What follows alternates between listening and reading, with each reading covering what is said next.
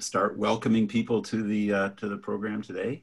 We'll drag our feet a little bit because we have a lot of people joining. I think we have about 580 signed up in advance, so we'll give them a chance.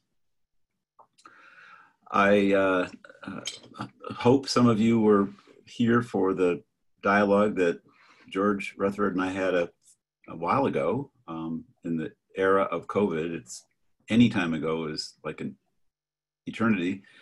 Things change so fast, but welcome back if you were here before. If not, welcome to this program. This is a program of the International Antiviral Society USA, and we are happy to be today talking with George Rutherford. George Rutherford is a professor of epidemiology and biostatistics at the University of California, San Francisco.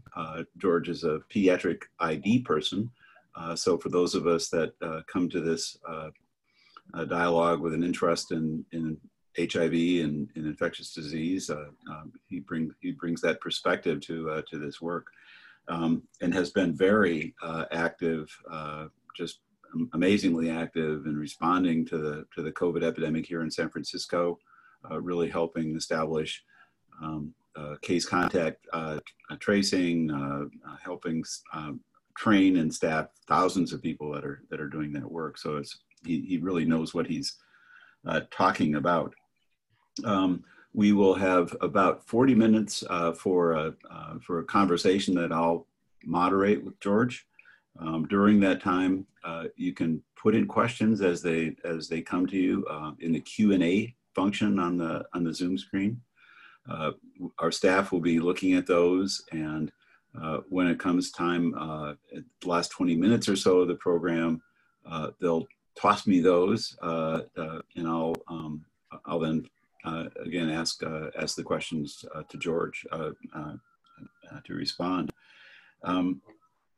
This is not a CME program, but it is available, and just kind of fair warning, as you all know, I think the information about COVID changes so fast that while it will be posted, I think it's likely that we'll come back to this at some other time. I'm not sure how many times we can get George to join us, but as long as he keeps saying yes, we'll keep asking him back.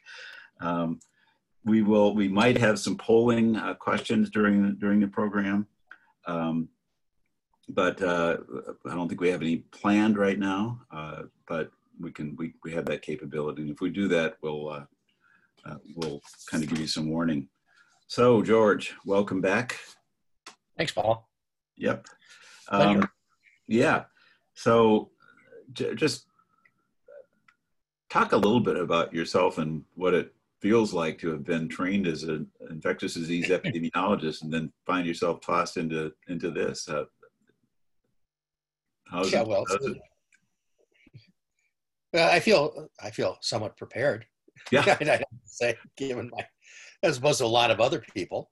I did peds and was a fourth-year chief resident running ICUs, so perfect preparation. Learning how to put Swan-Ganz catheters into 3-kilogram babies. Perfect preparation for this. Then I went to CDC, and by that I mean the Centers for Disease Control, and not the California Department of Corrections, lest we'll talk about correctional health here in a second. It's just like right. There's no confusion there. I was an EIS officer, an Epidemic Intelligence Service officer, and was in Atlanta, New York, and got in on the very early days of the AIDS epidemic. I was transferred by CDC to San Francisco in 1985, where I met Paul and Don Abrams and Connie Wofsy. And so I've been on that, epidemic for pretty much for most of my career. But I also sort of stepped out of AIDS for about 5 years and was a chief of infectious disease for the state of California and the state health officer. There's a pretty broad view of public health from that. And, and I also worked on Ebola and tuberculosis and chlamydia and coccidioidomycosis and a variety of other diseases, the 2009 swine flu. But this is obviously I mean, I don't know what to say when people say, "Oh, this is the biggest epidemic we've had." I think HIV is a bigger epidemic, frankly, in terms of mortality, and I have to keep reminding people Right, of that. right. But it's just has a qualitatively different feel to it, Yep, yep, as you yep. know, Paul. You don't We get all know, right, right. you don't get it walking down the street or at the So, market. Yeah. so we can start anywhere, but I'm curious about your thoughts just about where we stand in the epidemic. We hear of these hot spots at the first part of the epidemic in this country, New York and New Jersey. Yeah. Now they seem to be Yeah. very quiet, and then we've had that raging inferno in the South and Southwest. Just what's your thought about how things stand? Are we entering the fall lull season, or speculate? You wish. I wish. Yeah, you wish. We've gone through we're starting down the downslope of the second wave of the epidemic. These aren't true waves in the sense that it returned to baseline, but you can really see a second wave that was involved the whole of the South and Southeastern United States, with various hotspots moving around from Atlanta to Miami, back to New Orleans, to Houston, to Brownsville, and every place in between. And they've just been pounded by that. I think Houston probably did get up to the levels of New York City for a while in terms of having to triage and ICU availability, and just sort of totally brutal kind of impact on the medical Right. care system. Here in the West, it's a very different story. It's been even though we're really in a second wave now too, and we may have turned the corner. A little hard considering that 300,000 cases got lost out of the state registration system a couple of weeks ago. But I think we're beyond that, and we can say that we've turned the corner as a state for California. I'm less clear on what's happening in Oregon and Washington now, but in the Bay Area, maybe not turned the corner. But that's a disease. It's become a disease that's very much predominantly an infection in the Latinx community.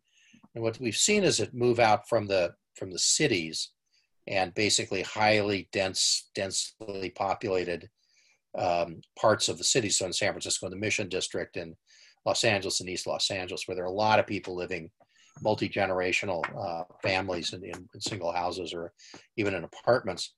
It's moved from there. It's moved into the agricultural lands, and you can see it really extends all the way from the Imperial Valley through northern Washington, all through the choice agricultural areas going up. And that's because we have a largely Latino workforce that's there working in the fields. And I've tried to get data from British Columbia to see whether it extends into there. They don't categorize people like we do. They're interested in First Nations, and that's about it. But I wouldn't be surprised at all. But it's really a Latino disease now in the West, with all sorts of additional unhelpful things, from fraternity parties and bars and clubs that stay open too late, and big parties in Los Angeles, and all that stuff that just adds cases on top of it. But the base is predominantly Latino. And the explanation for New York and why it is so quiet there, any thoughts? Well, I mean, everybody's scared. There are people who wear masks. At least that's my impression. That people are really are much more conscious of it than they are in other parts of the country, and are really taking precautions and are really treading lightly. There is something that came out this week about is there a herd immunity? Is there modeled herd immunity in parts of Brooklyn and Manhattan and the Bronx? I find it pretty hard to believe that you can get to herd immunity at 50%. That would mean the R naught would have to be 2, and we know it's somewhere around 3.5, or maybe even up to 4 in certain places. The herd immunity is the R naught minus 1 divided by R naught. So right. If you had 2 minus 1 divided by 2, that would be a half. Plus, we have all sorts of other things that would say that that's absurd to think that it's that low. San Quentin State Prison here is topping out at around 70%. Some ships have topped out at 90%. Now, those aren't, that's not single family dwellings in suburbia, obviously. But it would suggest that you need a lot more infection to get to herd immunity. And there are some slums in Mumbai, again, not single family dwellings in the suburbs, that are topping out at around 60%. So I think you're probably looking at 60 to 70% for herd immunity, just based on what we've seen. And that stuff's so behavioral too, because it's about exposure and who's going to put themselves at risk. It's really going to be different in different places. But as to whether if that's a reason that things have gone down in New York, maybe a little bit in some places, but I really don't think so. I think it's really behavioral. Yeah. And I would assume that the whole topic of herd immunity relates to questions of post-recovery immunity, which relates potentially to vaccine status. Do you want to talk about, I know it's a big topic, but the evidence that somebody who has recovered is or is not safe from this? Best article of the week, of course, in MedArchive. And it's from Seattle. 122 people were crewmen on a U.S. fishing vessel. Pre-departure, there were 120 that were screened, and nobody was infected. They were screened for antibody as well. 3 people had neutralizing antibody. They went to sea. They had an attack rate of 90%, and the 3 people who had pre-existing neutralizing antibody got 0 disease, did not develop, were not NP swab positive, and had no symptoms at all. I think that, there's a real kind of clear example of neutralizing antibody being protective. Now, they would have had to have gotten it in the last first case in Washington State was in late January. They would have had to have gotten it in the last 6.5 months, but still, I think that's pretty compelling evidence. The other thing is there's a large study that came from Shanghai that titered people's neutralizing antibody titers, and they said that and I'm not going to get the numbers right, but about say 13%, 14%, something like that, had high titers, and they had it stratified into 4 levels. And something like 25% had very low or completely absent titer. So, it's the fact that you get it. It sort of depends on what happens with your immune response. Or a lot of people, there's at least 10 out of this cohort in China, and I can't remember the N here, but it's 100 and something that had no antibody response at all. So that's, I think, a sobering thought before we let everybody go out and get infected. And we've heard some discussion recently about comparisons of the antibody part of the immune system versus cellular immunity. HIV docs often think about cellular immunity. We don't do any testing for that, though, do we? Yeah, you can do. It's complicated. You can do it. It's for research purposes. There is an emerging literature on cellular immunity. I don't know it very well, Paul. Yeah. But it would not surprise me if there was some degree of cellular immunity with this. But I still don't. I think that's a big stretch to say, well, everybody in New York has cellular immunity because they got infected, and therefore they're all immune, and therefore they don't have to worry about anything. I think that's a major stretch to go that far. Anything, I wanted to talk about a couple topics that I'm sure people are going to be interested in. Schools opening. I want to talk about the flu season and what we're going to do. But maybe just talk a little bit, give us an update about testing and where we stand. We've heard about very rapid tests. We've heard of tests that are so rapid that people are hiring testers to come to their parties and test people when they come in. Craziness. People don't have enough to do, right? Right.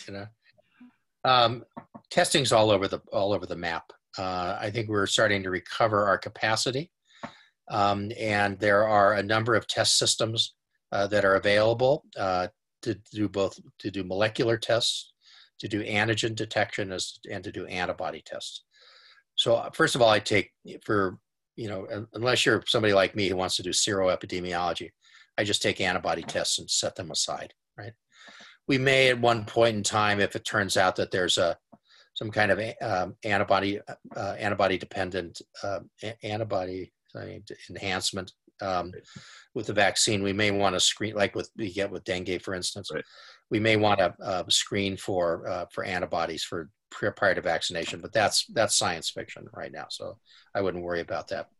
So the two tests are antigen and molecular tests. The molecular tests we're now down to having the FDA give approval, emergency use authorization for salivary tests, and I'm not talking oral swabs. I'm talking about spitting into a cup. Yeah. And we're also either oral swabs, they're nasal swabs, they're self-administered nasal swabs, they're dry nasal swabs, they're the old NP swabs, which are extremely unpleasant. But it's all most of that stuff's gonna hinge back to PCR technology. Antigen technology is there, and we can measure antigen as well, which comes up kind of with the RNA that's shed when you're PCR positive. But it's not very sensitive. It's on the order of about 50% sensitivity. But the important thing is, but wait, the important thing is that I think we're really getting a much better feel for what the real infectious period is and how infectious you are when people are getting infected. And this is from super spreader. And that it might be quite short, right? Yeah, like 3 days. Yeah. So we know that you can turn PCR positive 2 days before symptom. So let's just talk about symptoms, right? Yeah. And forget asymptomatic infection for a bit. But if you do develop symptoms, you start to shed RNA a couple of days, 48 hours before symptom onset, and then we'll shed it for some long period of time afterwards. We've done this. The studies have been done to look at recovery of viable virus as a function of duration from symptom onset, and that period's about 8 days, but it drops off pretty rapidly. And what appears to be happening is that you have peak viremia, not viremia, but peak viral shedding on days 4, 5, and 6, maybe 7. That it's a really tight period of time, and people have a lot of virus when that's going on. We're talking like 10 to the 7th particles. And so so as we rethink this, one of the things that a guy at Harvard, Michael Menas, talks about is that it doesn't matter how good the test is, right? We can tolerate poor sensitivity as long as we do it frequently enough, because what you're trying to do is not catch the this distal trickling little bit of RNA that's being shed, but you want people who are really acutely infectious. And it doesn't matter how bad the test is, they're gonna pick that up. Those are cycle times of like 15, 16, 17, as opposed to this trailing thing, which are all our laboratory standards are geared for, which is like 39 or 40 cycle times. Right. So we want like big disease, right at that point in time, because that's where you're going to get the most bang for your buck from isolating people. Right. So there's kind of the testing stuff is paradigms twisting a little bit from having highly sensitive, highly specific tests to having tests that you can get easily or cheap to run, but that you can do with some frequency. So I can't remember if it's baseball or basketball. One of them does them daily, and the other does every other day. But that's the kind of thinking that they have, not for antigen tests, but for molecular tests, using things like LAMP as an example. So that's the kind of paradigm we're stepping into, which is frequent, which is trying to get as frequent testing as possible. And what we're trying to get, what's the ideal test? It's like a pregnancy test, right? Home pregnancy test. It's sensitive enough, right? It's cheap, and you can do a point of care, and in fact, you can do it yourself. Yeah. Right? That's the ideal here. And what we're hearing now is you can sacrifice sensitivity, because you're really only interested in the period of time when people have lots of virus. Yeah. Yeah. Well, take that I know you've thought a lot about schools. So take that discussion in terms of, I mean, I know there's a lot to say in terms of how infectious are kids at what ages and all of that, which tests you're using. How do you see this moving forward? Because obviously there's a huge pressure to get schools open if we could possibly do it. Yeah. Well, and there's a huge pressure not to open them until you're sure they're 100% safe. I mean, it's really collision of different ideas. So you have to forgive me. I gave grand rounds this morning on school reopening, so this is all sitting in the front of my brain. So I know that's why that's why I thought you were probably pretty well prepared for it. Yeah, finally prepared or something. Yeah.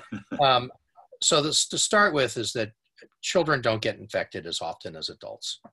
That's fact one, right? Why that doesn't happen?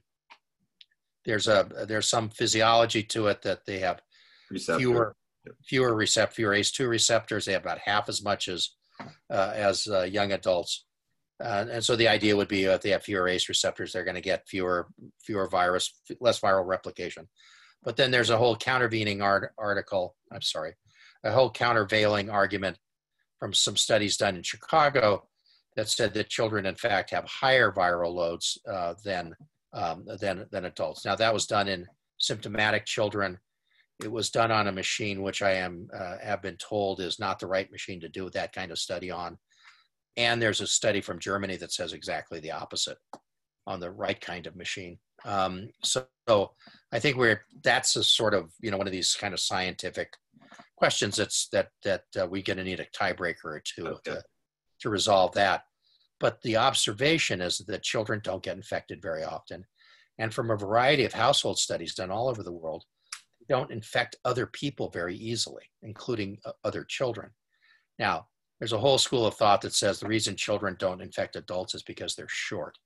And when they sneeze and cough, it goes into the thighs of your obliques or your abdomen. But that seems like a little overly facile argument to me. But the observation is they just don't get infected. Now, having said that, and oh, by the way, for this receptors, the cut point is 10 years of age. There are numerous reports of infections, of outbreaks in middle schools and high schools. And from France, from Australia, from Israel.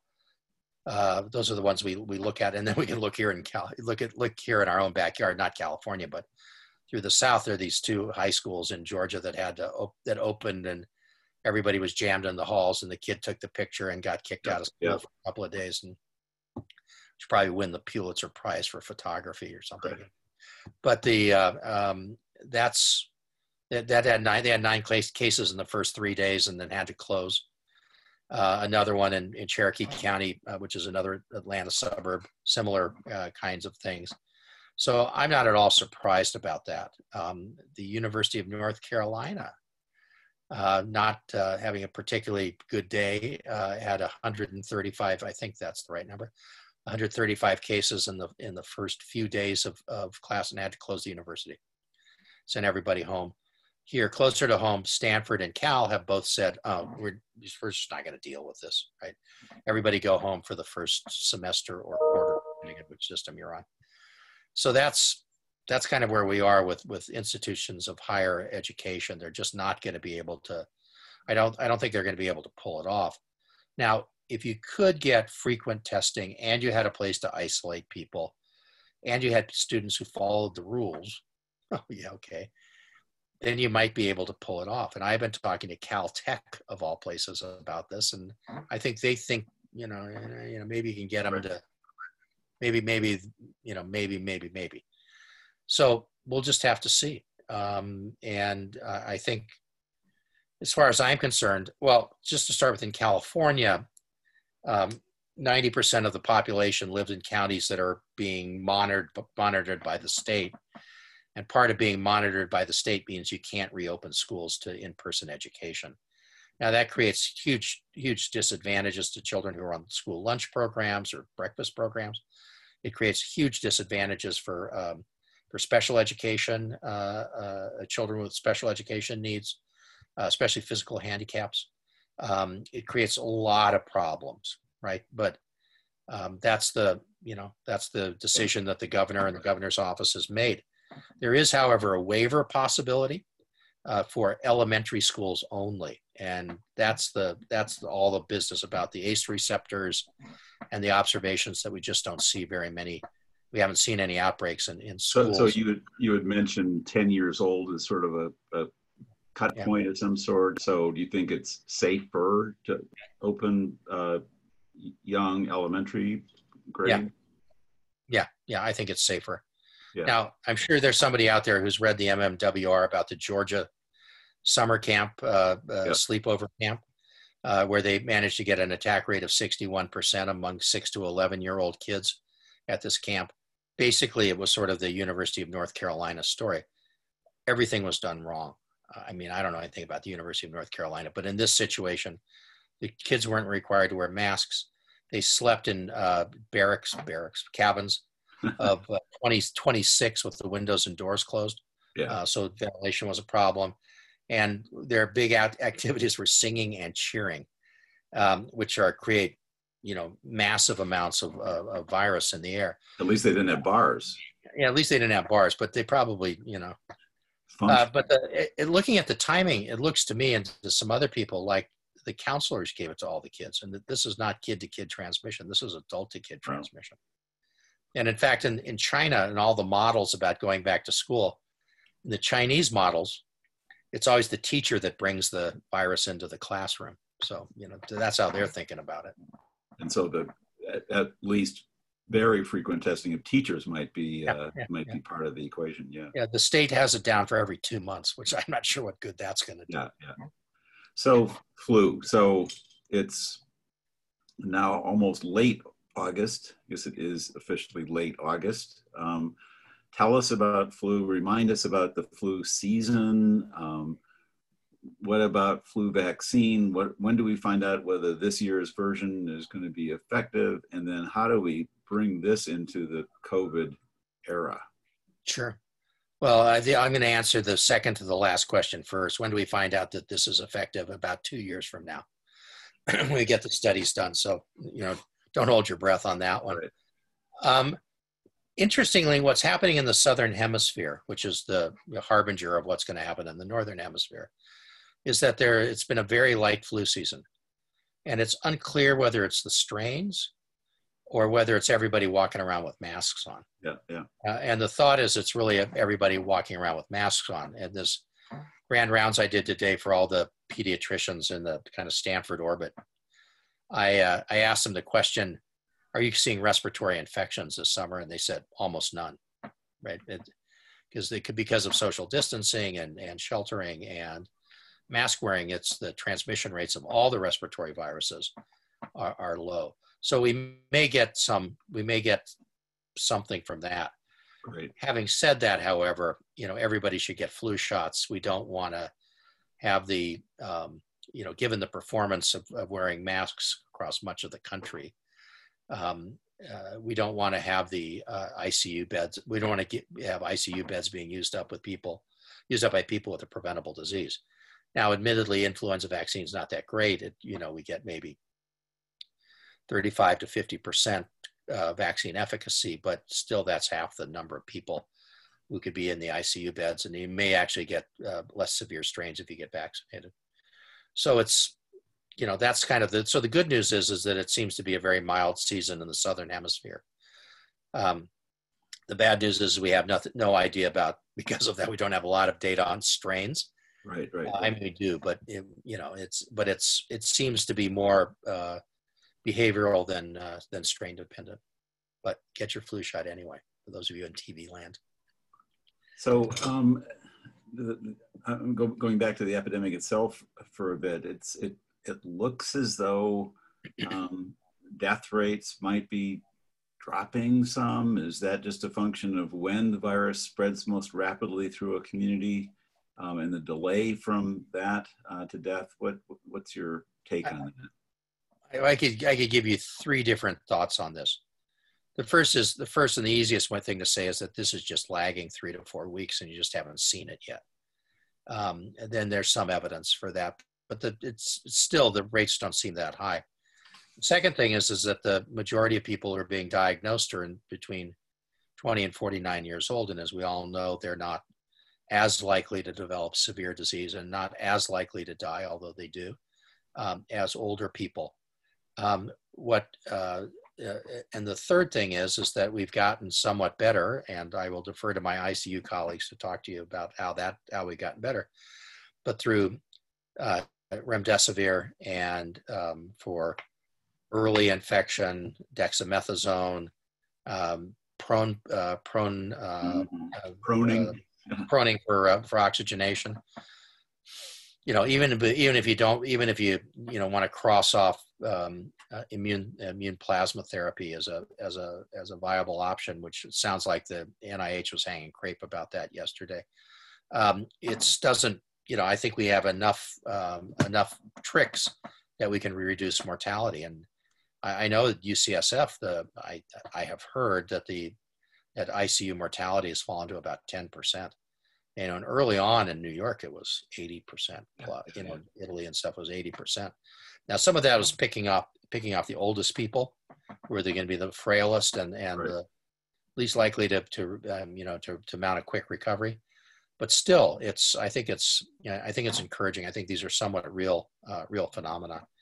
The other thing to realize, though, this is a great graph that it showed case rates by age groups in Florida, in some number of counties in Florida.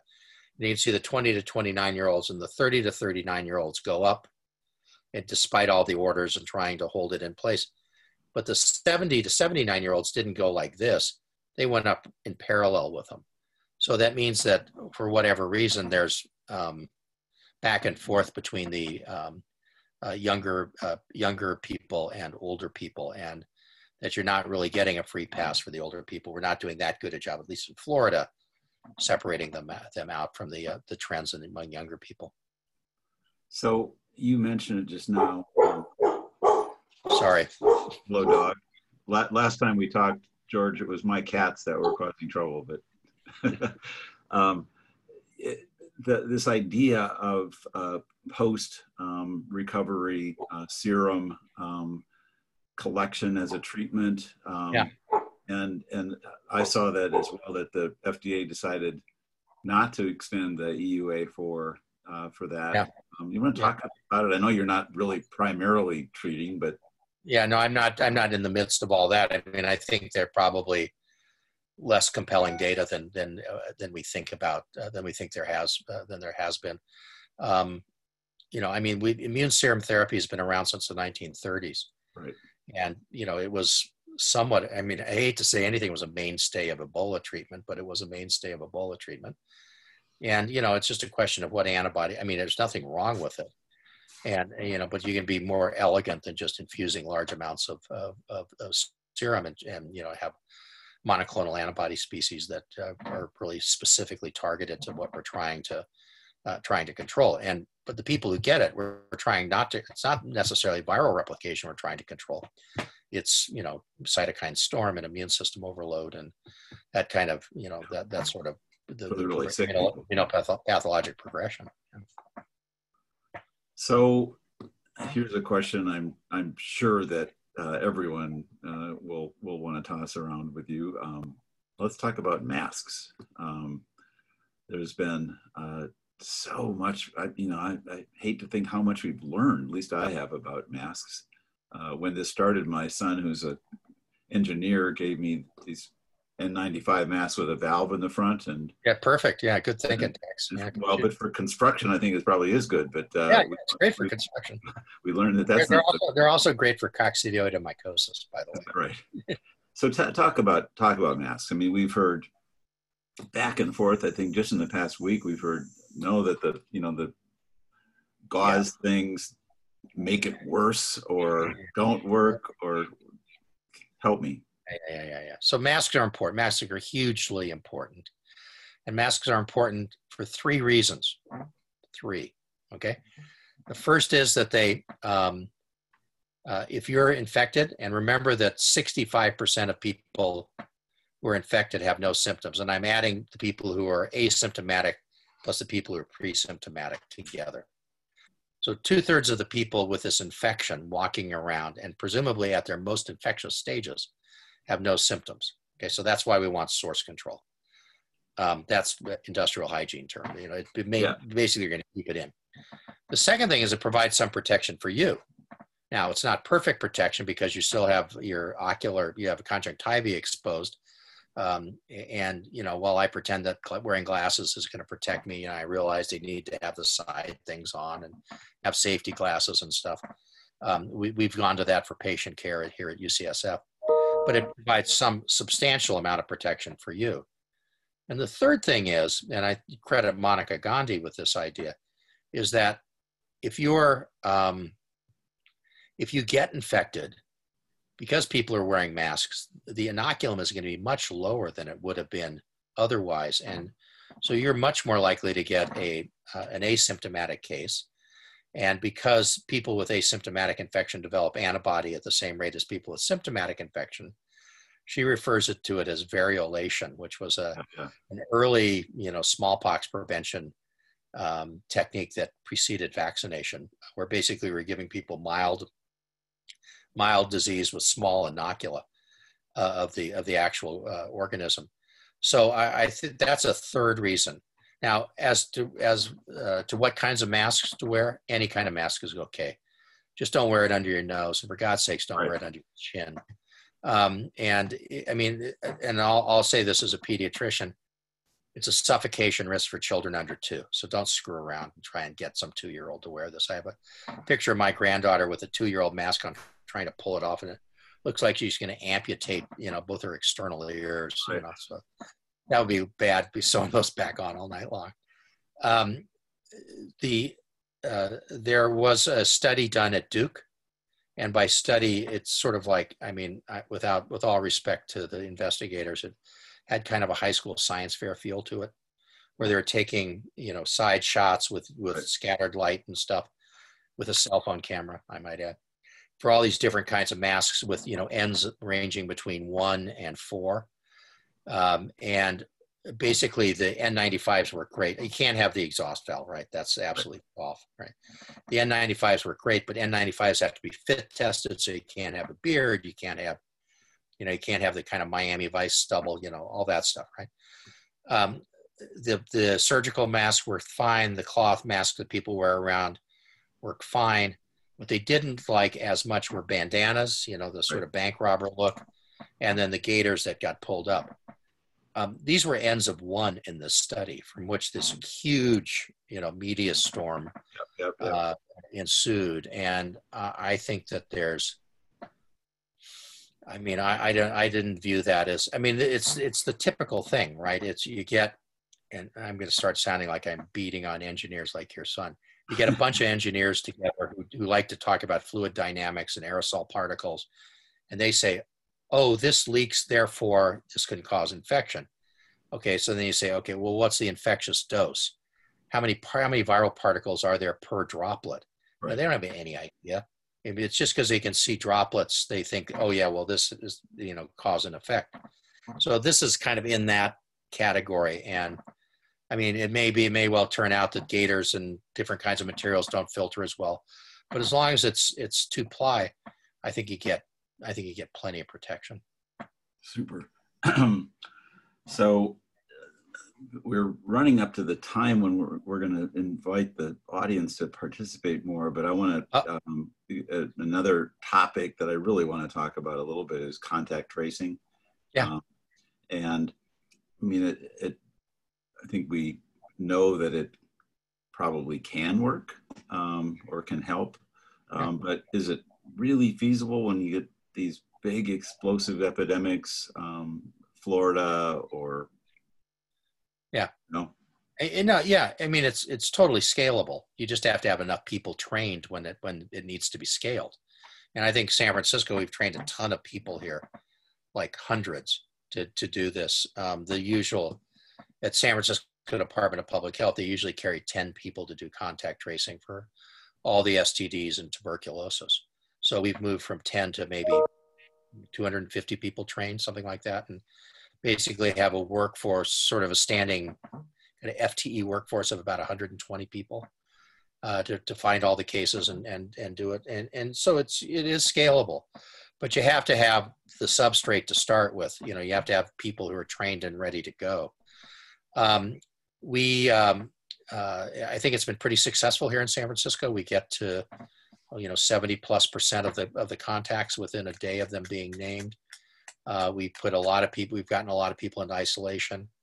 But, the whole point of testing, the whole point of contact tracing, the whole point of case investigations, the whole point of all this stuff is to find people who are infectious, take them out of circulation, and put them into isolation. If you can't put them into isolation, there's no point in doing this. It's a waste of money. And the problem is that the people we're dealing with who are most likely to get infected live day to day, live from paycheck to paycheck. And I'm not talking weekly, I'm talking getting paid in cash daily. Yeah. On construction sites, for farm work, for whatever. They don't necessarily have a lot of cash on hand. They're not living in places that are conducive to isolation because they're sharing rooms. Yep. So we have to have cash. We have to be able to have income maintenance.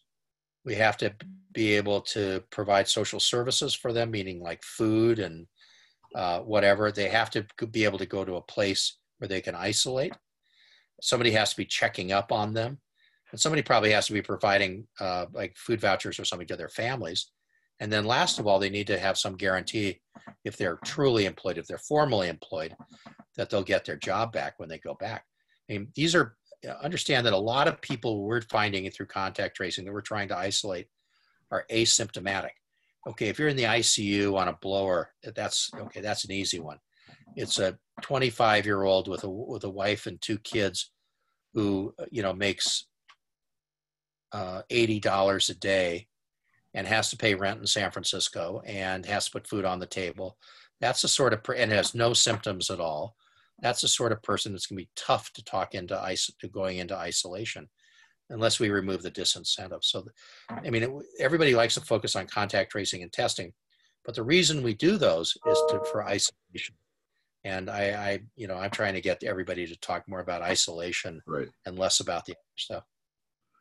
So we have a bunch of questions. I'm betting we're not going to get to a lot of them, but we'll try. So a couple of questions about flu. When's the best time? Do it right away? Do you wait a while? And that was from Chicago. And then another question about the flu is that the question is that it seems to the person that people at risk for severe flu are at least likely to benefit from a flu vaccine. Is that, do you want to talk about flu a little bit? Well, the best time to get the flu vaccine is as soon as it becomes available. You want as much protection as possible. As for people who are at greatest risk having the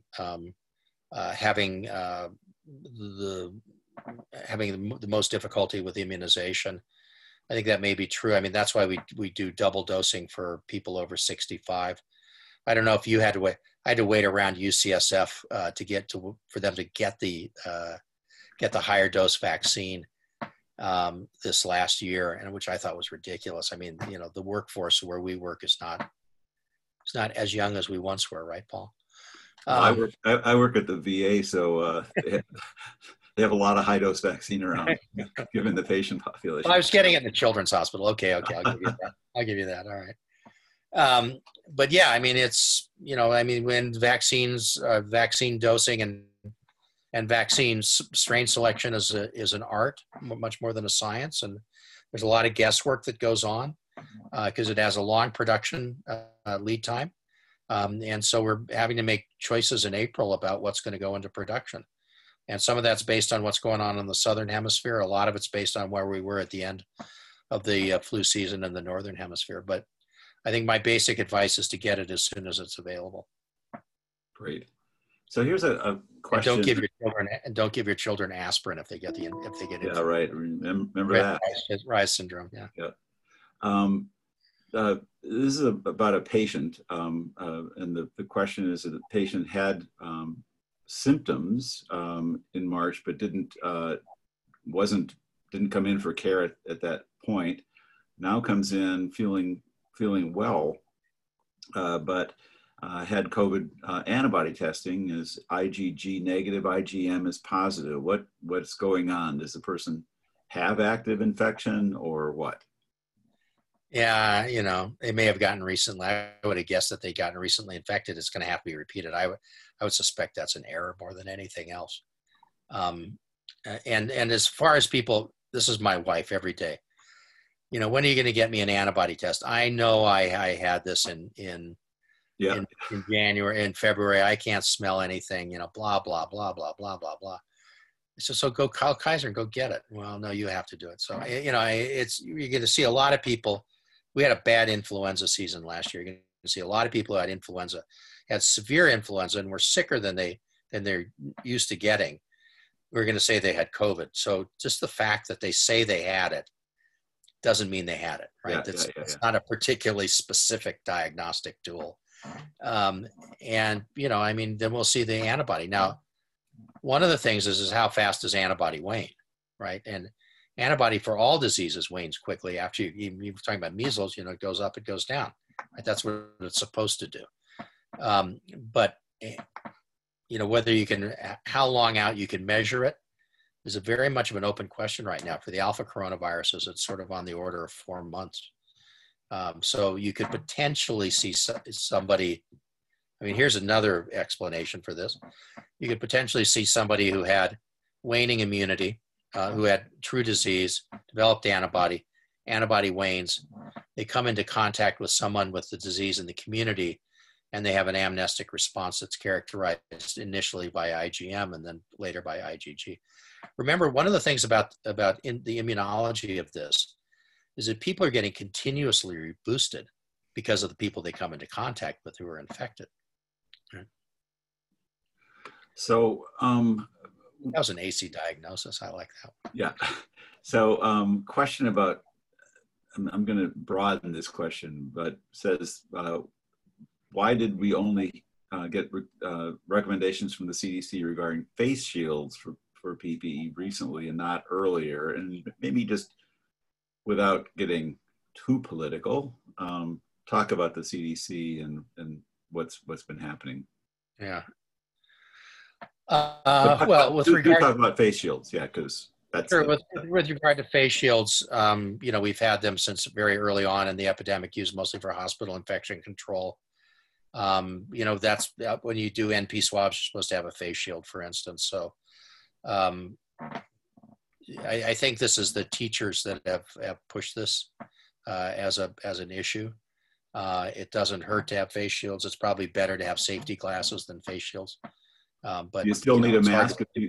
You still need a mask. Oh yeah, absolutely. Oh yeah, absolutely. It's not a substitution. Yeah.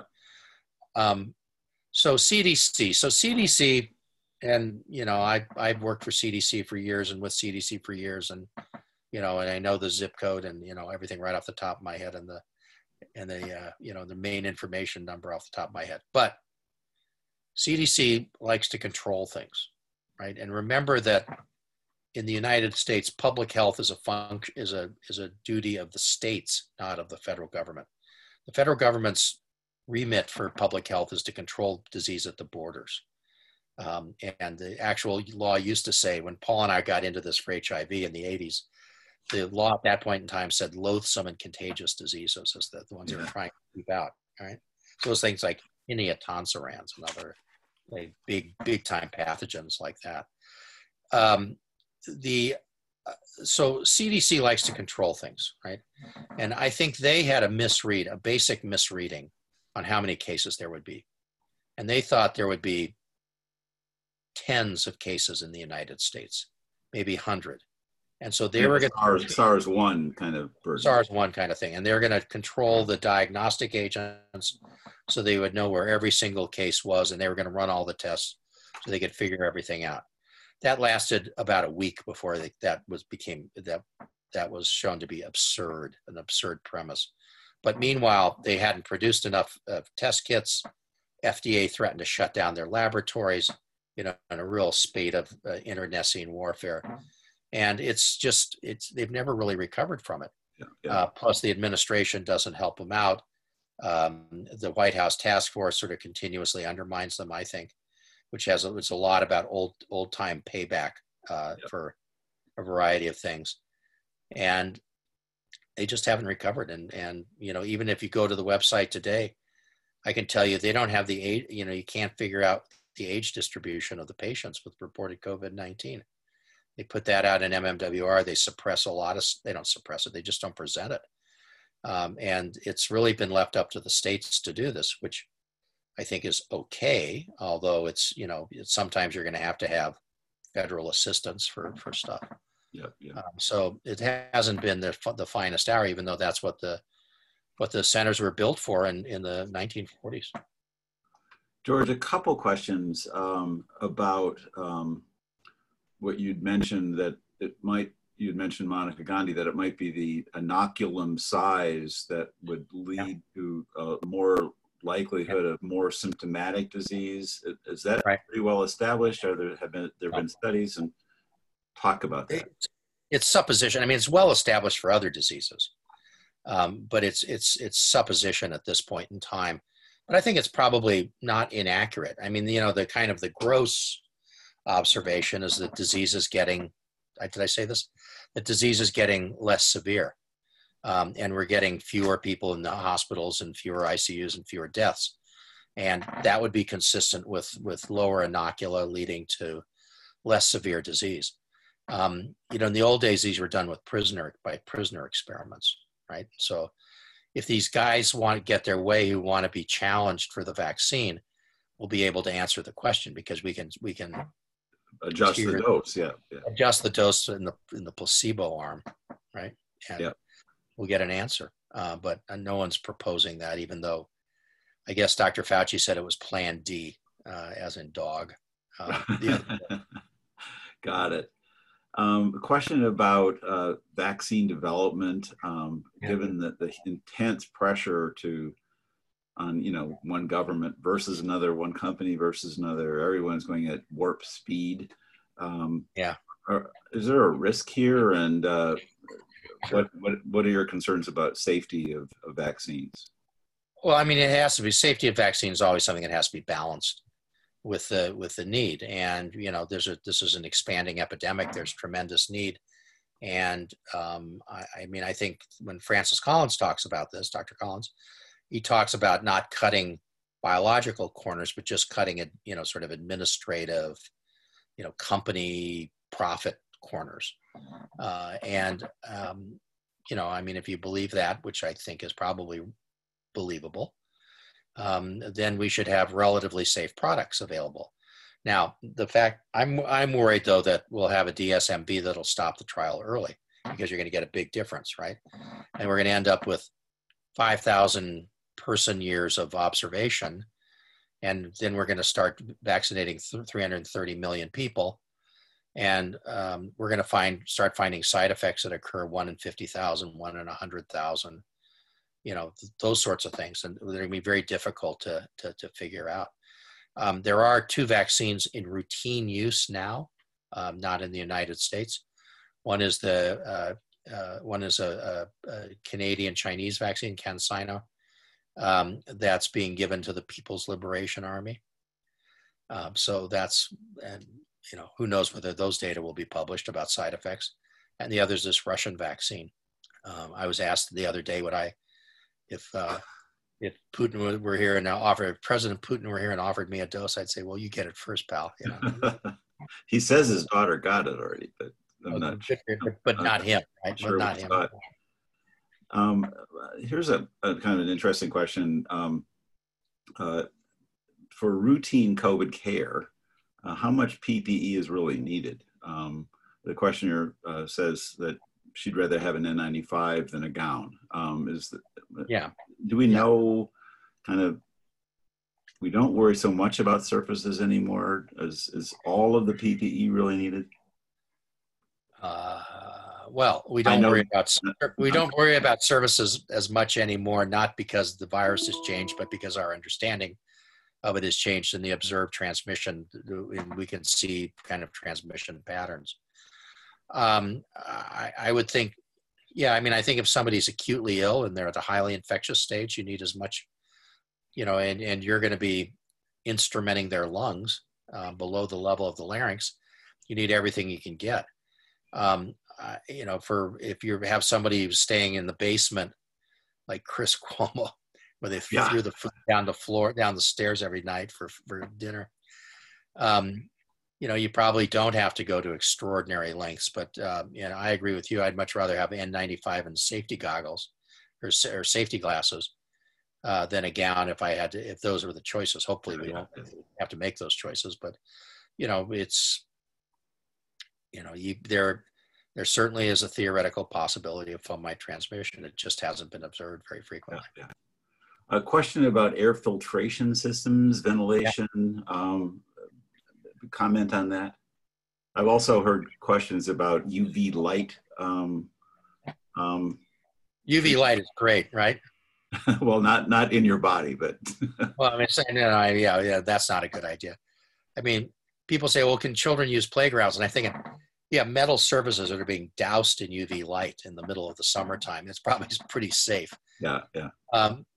So air conditioners, ASHRAE, this may not an organization that may not trip off your tongue, but the American Society of Heating, Refrigeration, and Air Conditioning Engineers has just issued new standards about air exchanges and about ventilation and about filters for air conditioners in places where there are a lot of people.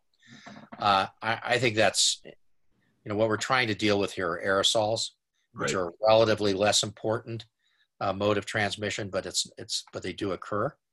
And I think that those standards are the standards to follow. Basically, you want to amp up the air exchanges and have 6 air exchanges in a room per hour at least.